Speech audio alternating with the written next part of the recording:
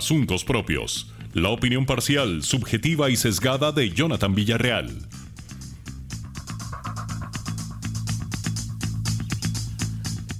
Don Carlos, esta ha sido una elección histórica. Usted ha tenido que llevar en sus hombros la fe de mucha gente, la fe que ustedes decidieron meter en el proceso, la fe que ustedes decidieron respaldar y empezar a meterse en un juego que tanto se criticó. Pero ya llorar sobre la leche derramada es sin duda perder el tiempo.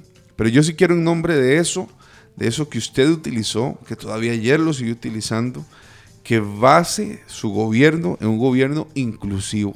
No solamente un gobierno para un sector de la población que reclama derechos, que los merece y que al igual que todos los costarricenses tiene y debería seguir teniendo ese acceso a todas las formas de derechos existentes en nuestro país, como es la comunidad LGBTI, y en ellos un montón de personas más que respaldan. Pero también hay iglesias, también está la Iglesia Católica.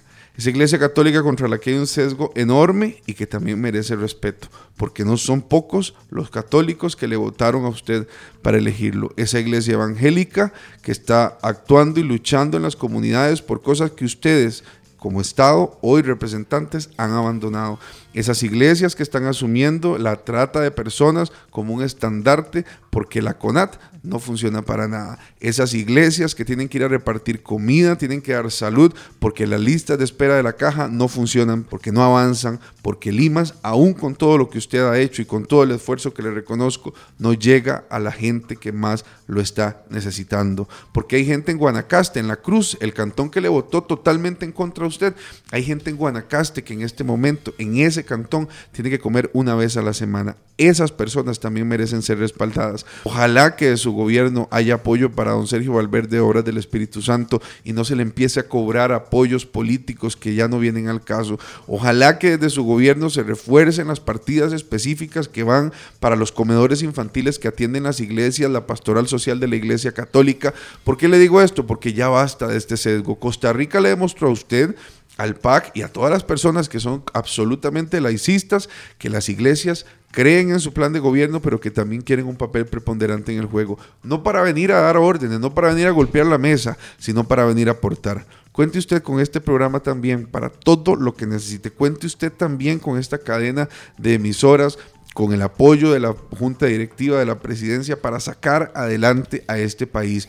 Hoy nos convertimos en Team Carlos. Hoy nos convertimos en las personas que le apoyarán, que lo acompañarán, pero que de verdad, con toda la honestidad del caso, que también lo criticarán hasta el cansancio, que también lo llevarán al límite y que no pararán en el control político, porque sabemos lo que costó esta elección. Costó divisiones en familia, costó dolores fundamentales en las estructuras familiares y también costó mucho dolor a personas inocentes que por politiquería se vieron afectadas. Personas que pueden pensar de una o de otra manera, pero que por solo una lucha política se vieron absolutamente agredidos en sus pensamientos, en sus creencias y en la forma en la que han llevado su vida.